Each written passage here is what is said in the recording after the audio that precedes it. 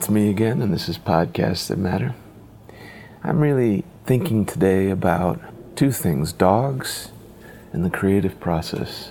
In terms of the creative process, there are kind of two ways of seeing things.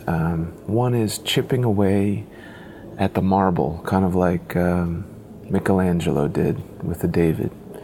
Chipping away at all of the things around us until we get to the core of something, until we get to the David.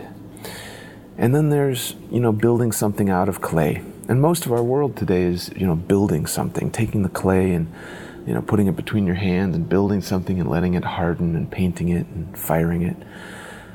Where, my process in general is all about emergence, right? So chipping away the pieces until you see this body emerge.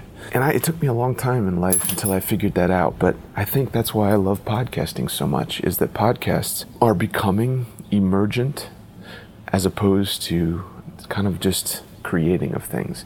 You don't have to sit down and say, here are the 10 things I want to talk about today on my podcast. You can, but I love the podcasts that are emergent. You sit down with someone really interesting, maybe you prepare for it.